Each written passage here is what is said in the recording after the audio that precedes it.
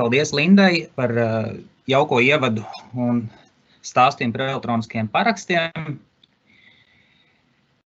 un attālinātu darījumu slēgšanu. Un jāatcerās arī ir tas, ka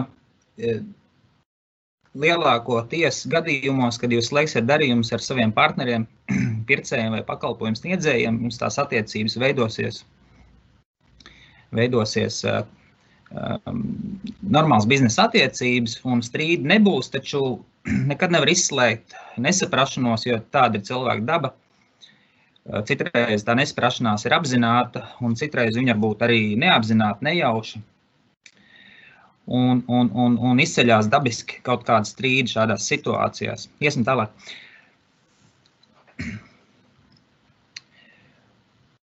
Un pēc līguma noslēgšanas, tātad nākamais slaids, ja, šī komunikācija var novest pie strīdiem, un pēc tam, kad ir jau šie strīdi sākušies, tad puses sāk pierādīt savus varbūt kaut kāds apgalvojums, ko viena puse otrai ir solījusi, ko nav, kas ir bijis rakstīts mājaslapā un kas nav bijis rakstīts, kas ir bijis e-pastā rakstīts un kas nav bijis e-pastā rakstīts. Un šie strīdi parasti, nevis parasti, bet mēdz arī novest līdz tam, ka puse ir spiesta vērsties tiesā. Parasti tas mazos darījumos nav pierasts, jo par maziem darījumiem tur patērētāji varbūt aizskāruma gadījumā patērētāji vērsīsies patērētāja tiesība aizsardzības centrā, ja, piemēram, prece būs neatbilstoša vai komersants nebūs izpildījis kādu savu solījumu. Bet jau varbūt nopietnākos strīdos starp komersantiem, piemēram, vai arī tad, ja summas būs pietiekoši lielas un patērētāja tiesība aizsardzības centrs varbūt nevarēs palīdzēt, puses, protams, var vērsties arī tiesā un aizsargāt savas tiesības. Un, lai varētu pamatot tad savu prasījumu, savu patiesību un pierādīt to, ka apgalvojums vai apliecinājums ir bijis tieši tāds, kā es apgalvoju, tad ir nepieciešams iesniegt pierādījumus. Un likums tad nodefinē vairākas pierādījumu kategorijas, un tur var būt pušu paskaidrojumi, var būt arī liecinieku liecības, varbūt lietiskie pierādījumi, bet mūsu gadījumā, kad mēs runājam par elektroniskiem pierādījumiem, ar tiem saprot šos rakstveidu pierādījumus. Civilattiecībās, jeb šajās privātiesībās nav nekur definēts, kas tad ir elektroniskie pierādījumi Latvijas likumā. Taču ar to tad tiek saprasts, tad jebkuri datu nesējos uzglabāti šie dati, audio vai video vai rakstveida formā, kas tad liecina par vienu vai par otru ziņu pastāvēšanu. Iesim pie nākamā slaida.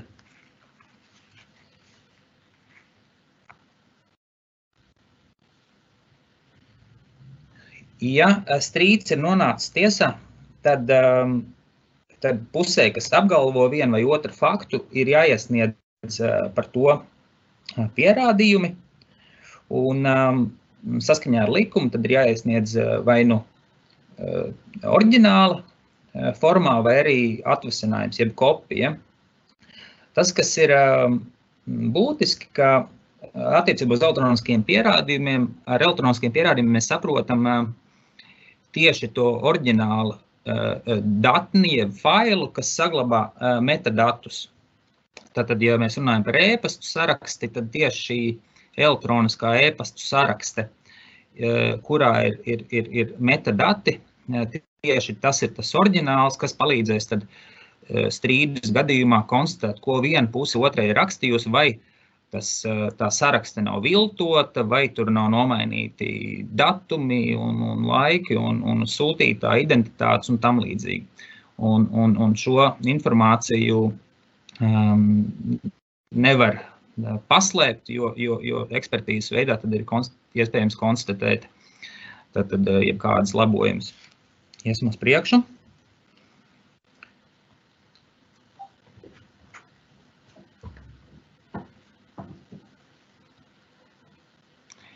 Nu jā, bet tas, kas ir jāatcerās, ka faktiski 99% gadījumu mums, kad mēs strīdamies tiesās, tad puses iesniedz kopijas, izdrukas, un ar to arī faktiski tā pierādīšana beidzas, jo nevienai no pusēm nerodās šaubas par pierādījumu autentiskumu, par to, ka tas ir tiešām izdruka no mājaslapas vai no e-pasta sarakstes. Un tāpēc arī bieži vien ar to ir pietiekami. Taču jāatcerās, ka likums arī ļauj gan tiesai pašai, gan arī lietas dalībniekiem lūgt otrai pusē iesniegt oriģinālu, tad, ja ir šaubas, tad nepieciešams pārliecināts par lietas apstākļiem.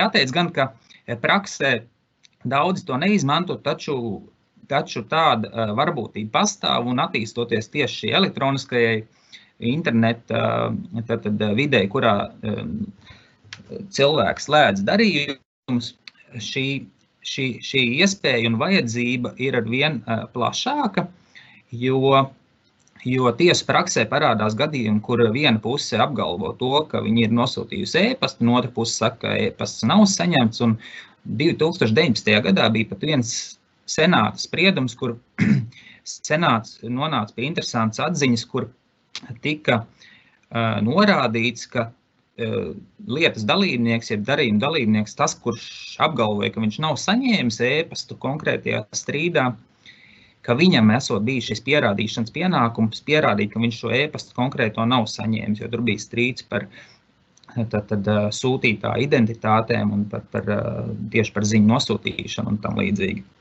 Tā kā šiem apstākļiem ir pietiekoši būtiska nozīme un tie var izšķirt strīdu. Iesim uz priekšu.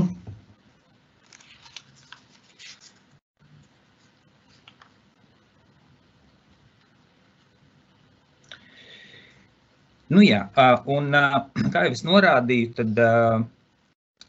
tad ir nepieciešams vai ir faktiski ar tiesas pieprasījumu arī no otras puses var izprasīt pierādījumus, un šiem pierādījumiem tad ir jābūt. Un ko pēc tam tiesa dara ar šo pierādījumu? Protams, tiesai ir pierādījums jāpārbauda, bet kā mēs visi zinām, tad tiesa nav eksperts, un ja ir runa par varbūt par elektroniskiem dokumentiem vai par elektroniskiem parakstiem, ko Linda pieminēja, tur varbūt problēma ir mazāk, jo tur ir salīdzinoši vienkārši pārliecināties, kas ir parakstījis konkrēto dokumentu. Taču, ja mēs skatāmies uz dokumentiem, uz kaut kādu e-pasta saraksti, tad, protams, ka tiesa nav eksperts, un tad tādu sarakstu būtu jānodod ekspertīzē, un tas ir dārgi un laika ietilpīgi, līdz ar to varbūt tas arī nav praktiski, bet šāda iespējamība ir, un viņi ir jāturprātā. Bieži vien ir iespējams arī konstatēt kaut kādus video vai mājaslapas kaut kādus apliecinājumus ar tiesa izpildītāju palīdzību. Tad izpildītājs fiksē faktus un apstiprina, ko viņš ir redzējis, taču arī tas neskaitās oriģināls un strīds gadījumā tiesa var pieprasīt oriģinālu. Un visbeidzot,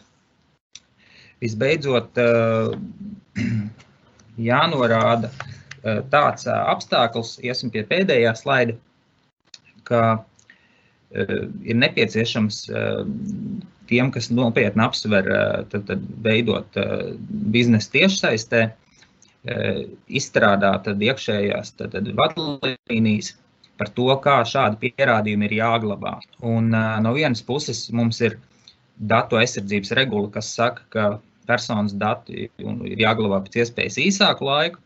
No otras puses, tas attaisnojums var būt, ka tās glabāšanas ilgums nosaka citi leģitīmi mērķi, un tie mērķi varētu būt tieši nākotnes kaut kāda tiesvedība vai strīdus izskatīšana. Nu, tur tie ilgumi var būt dažādi, bet vajadzētu vismaz 2 vai 3 gadus glabāt elektroniskos pierādījumus, kā e-pasta saraksti, piemēram. jo tad izbeigsies noilgums.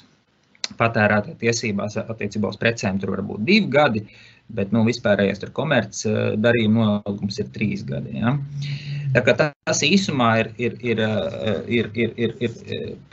mans stāstījums par elektroniskiem pierādījumiem, to nozīmi.